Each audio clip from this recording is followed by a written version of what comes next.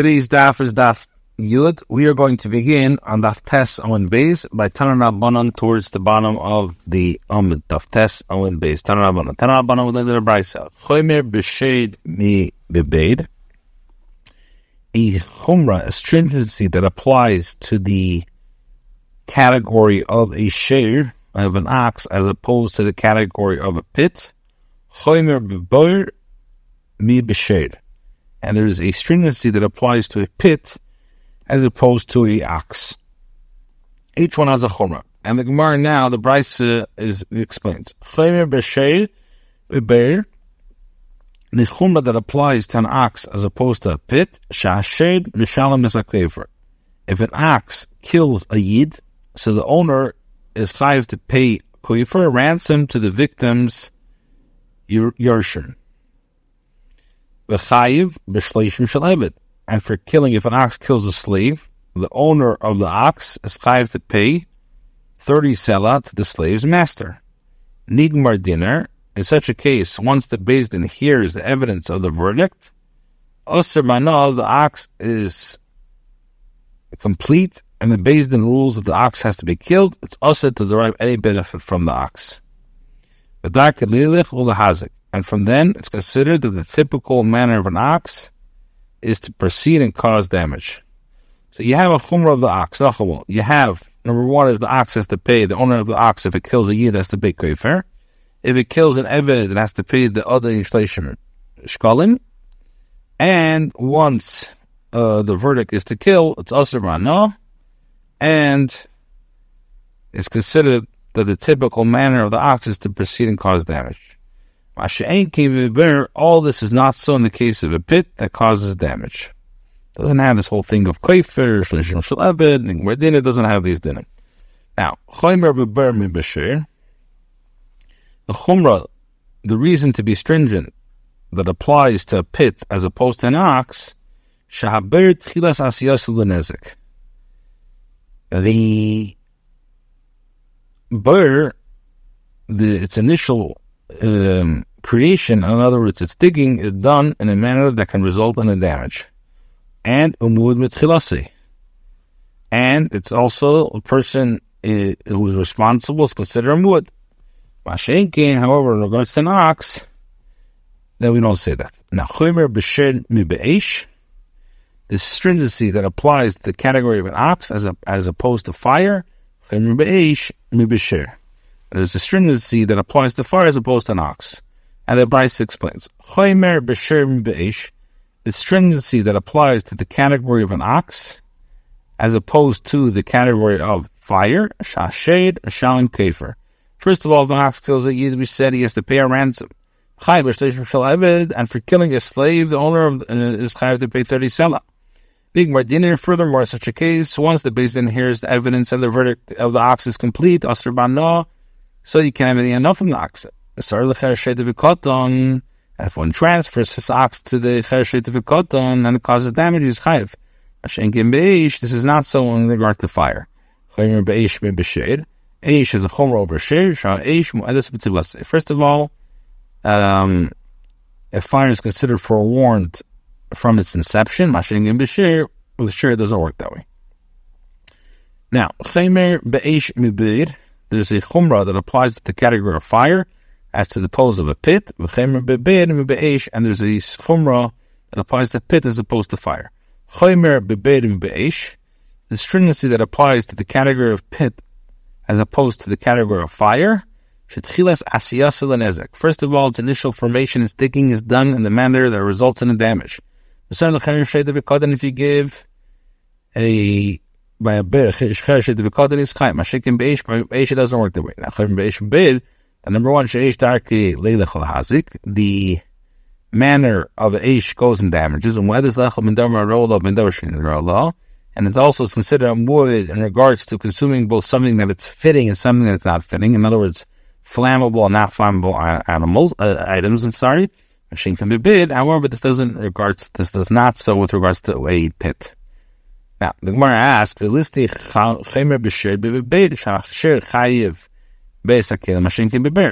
Brisa teach the following chumrah.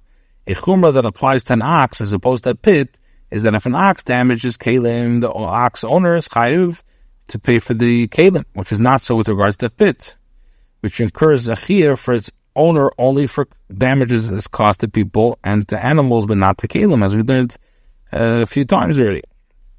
So the Gemara explains, Hamani, who was this price who's a top by? Who's a top? Like whose opinion is this price a tot? Rabbi Yehuda. This is Rabbi Yehuda. The Mechayiv on this Kalim Beber. He's going to say that one is chayiv for the damage caused by Kalim by his pit. Now, Rabbi Yehuda, if you're saying that this price is Rabbi Yehuda, so then Ema Seifa. So let us look at the Seifa. You're saying that the stringency that applies to fire, as opposed to a pit, that the fire goes and damages. And it's considered for warning with regards to consuming both something that is fitting and not fitting, as we said, something which is flammable and not flammable. Now, what is something that is fitting to consume? This is eitzim.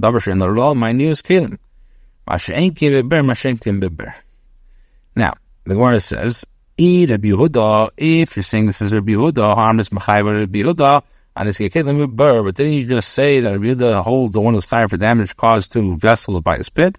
And we said over here that, like the price is mashrin that liability is not incurred for damage done by vessels by a pit, right? We said, and we said so the Cheder Kalim is Davar Shein Olam. So the Gemara says, rather the price is according to the Chachamim, and the additional Chumrah mentioned is true, but was not mentioned because the Tana taught certain, rather it's Rabbanon. So why didn't you mention it? Tana Rishir, because some he says, some he didn't say it. Finally, one of my shir, the high shir, the Gemara says, Shayir Taman. He admitted the case of damage done by concealed item. Liability is incurred for damage done to conceal the item only if it was caused through a category of damage other than a fire. If it is damaged by a fire that one lit, he is potter. The Gemara says, if you wish to say that actually the bryson is in accordance with Rabbi Yehuda, it's not coming to include kalim. With regards to kalim, there is no distinction between fire and pit. Rather, it serves to include a case where a fire scorched another person's plowed field or singed his stones, which are ways of causing damage that cannot be caused by a pit. Ravashi asks a Shaila, let the Bryce teach the following stringency, a stringency that applies to ox as opposed to a pit, is that the ox, a chumrah of shir over bear, is that ox, one is chayav if his ox damaged another ox that is in the category of disqualified shulam mikdashin. In other words, an animal set aside to be an offering that was disqualified from use, and then redeemed, he is chayav, despite the fact that even after being redeemed, it retains a degree of sanctity. This is not so with regards to damage caused by a pit, to a disqualified animal, as in that case, he's not chayav for the damage caused. So I should explain this objection. If you say that the rise is according to the opinion of the Chachamim, and since the Tana omitted that case of damage done by the Kalim, he also omitted this case of damage done to be disqualified by Shulam Mikdashin. But if you say that it's according with Rabbi Yehuda, what else did he omit that makes it reasonable to assume that he omitted this? So the Gemara says, Shayir Dosh B'nirei. He omitted the case of an ox intentionally trampled on a plowed field of another person in order to cause damage. Since the damage was b'kavana, is included in the av of goring, and one is chayiv. This manner of causing damage cannot be done by a pit. So the Gemara says, if one claims the Tana omitted the case of damage done to disqualified consecrated animals only due to the fact that he also omitted the cause of an ox that intentionally trampled on a plowed field of another person, then so the cheda, the latter case, is not an additional independent omission, as it is included in that was taught in the Bryce. The chumrah that applies to fire as opposed to pit is that the typical manner of a fire is to proceed and cause damage. The fact that there's no cause in the category of bear corresponding to an ox that intentionally traveling on a plowed field is addressed by this clause. Now, the Mishnah says, in the case of, in any case which I facilitated part of the damage it caused, I am chayav for the payment of restitution for damage it caused, as if I were the one who facilitated the entire damage it caused. Learning the Brisa. In the case of which I facilitated part of the damage it caused, I am liable for payment of restitution for damage it caused, as if I were the one who facilitated the entire damage. How so? In the case of one who digs a pit of 10 tvachim, and then and another person comes and just completes the digging of 10 tvachim, and which that caused the death, the latter individual is chayiv.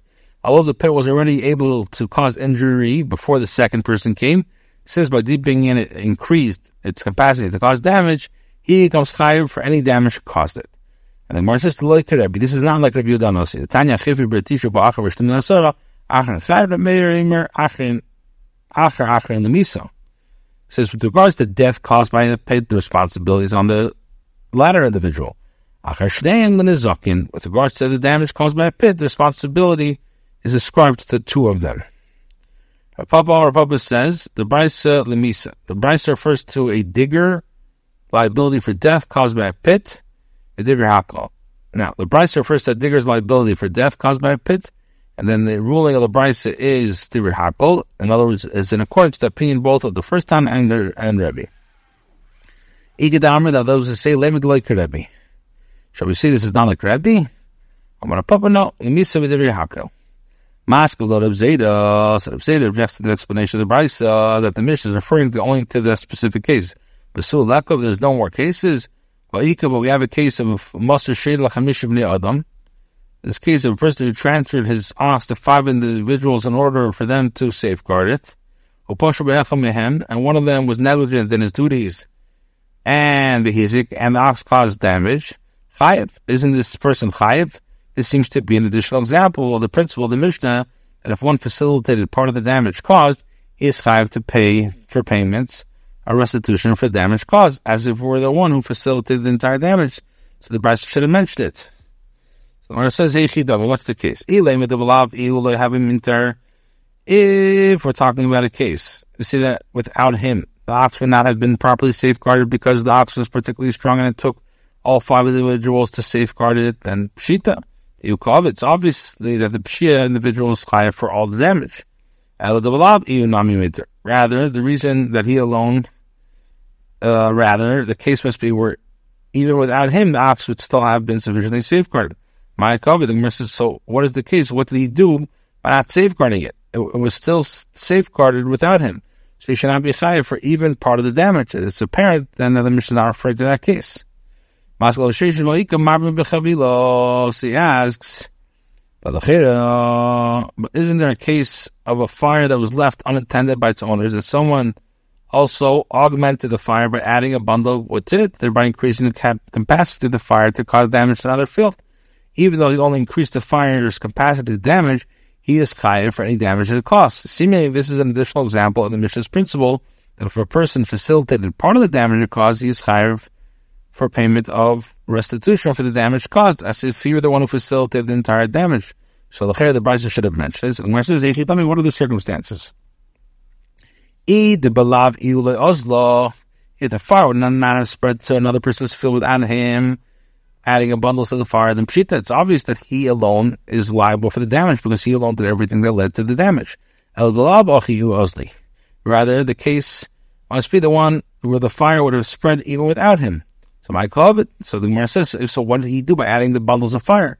The fire would have spread without him. So he did not cause even part of the damage. It's apparent then that the Mishnah is not referring to that case.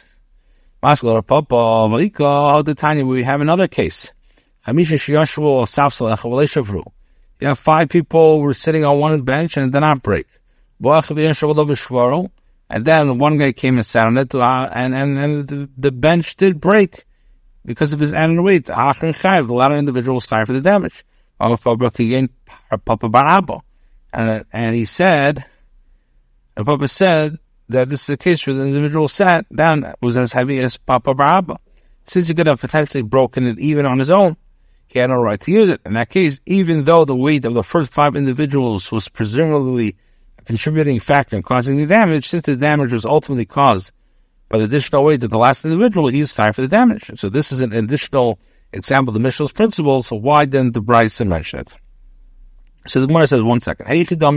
What are the circumstances? If we see that without him, the bench would have never broke under the weight of the first 5 people, so then it's obvious that the last individual was chayav for all the damage, as ultimately it was his action alone that caused the damage. Rather, you must say, even without him, the bench would have broken under the weight of the first 5 people. And the last individual sat down just as it was about to break. So the Gemara says, so what did the guy do? Why should he be chayiv? So the Gemara says, ultimately, how is the Brisa cited by Rabbi to be explained? The Gemara explained that the ruling of the Brisa is understandable only if it's referring to a case the bench would have not broken without him. But if that's the case, as the Gemara noticed, it's obvious and therefore unnecessary to state it. The Gemara says, it's not necessary in a case where without him it would have broken in 2 hours, and he broke it in 1 hour. The Brisa teaches us the last individual alone is chayiv. Now the first, as they can say to the last individual, or not for you, it would have sat a little bit more and stood up.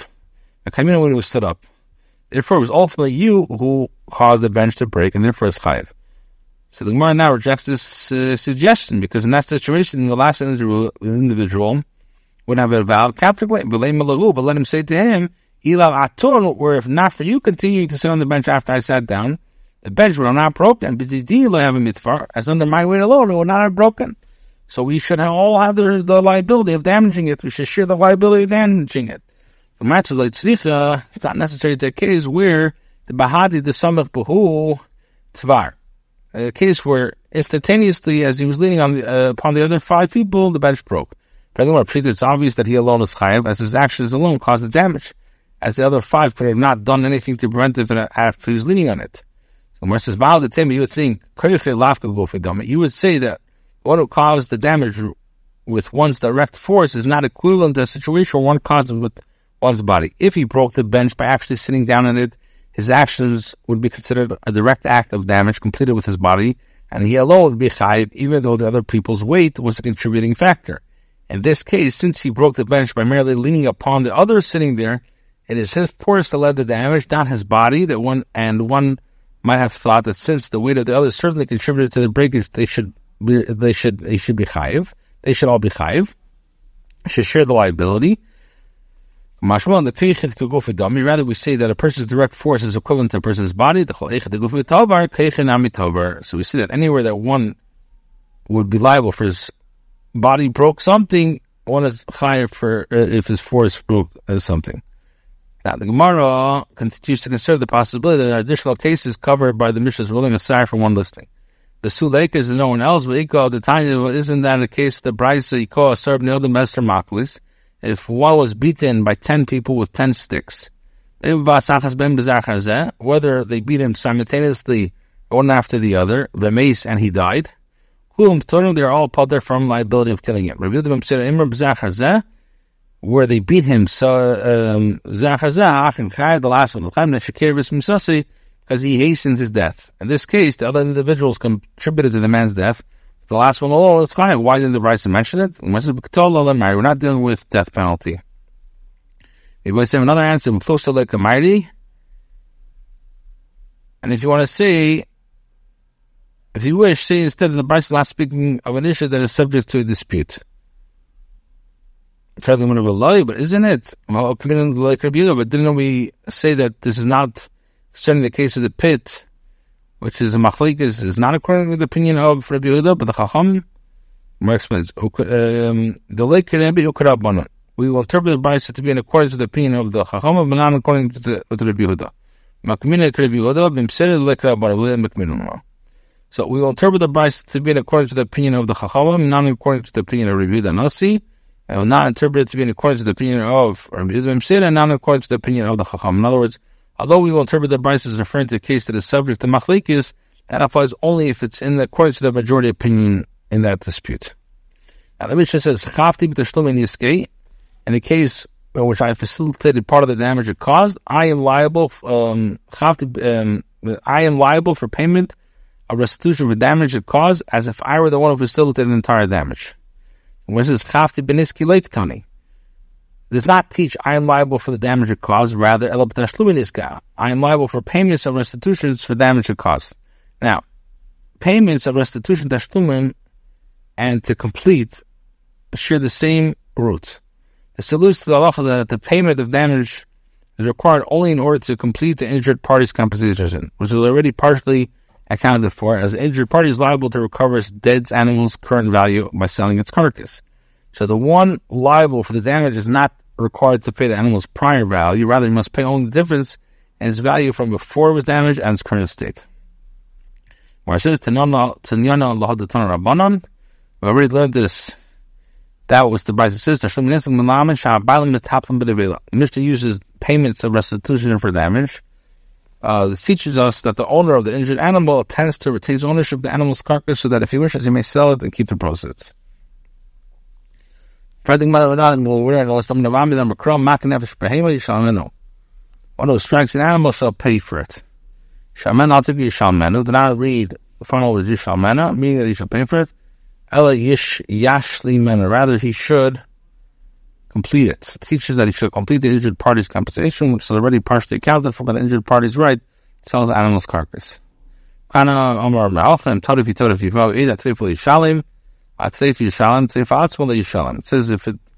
says or an animal was entrusted with a paid, did not fulfill his duty of safeguarding it, and the animal was attacked by a wild beast. So if it is torn in pieces, let him bring a witness, and the torn animal shall pay.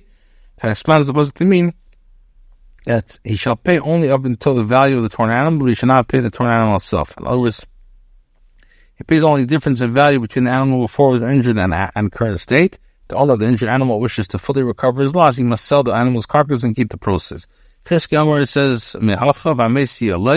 says, and the carcass shall be his, lanizik to the injured party. It means to the injured party. It should not be done like that. If it enters in your mind that the animal's carcass is the property of the one liable for the damage, why does it say lanizik must be to the injured party? It says it's tzricha, and it's necessary to have multiple makayos to the halacha. Because it would have said one who strikes an animal shall pay for it.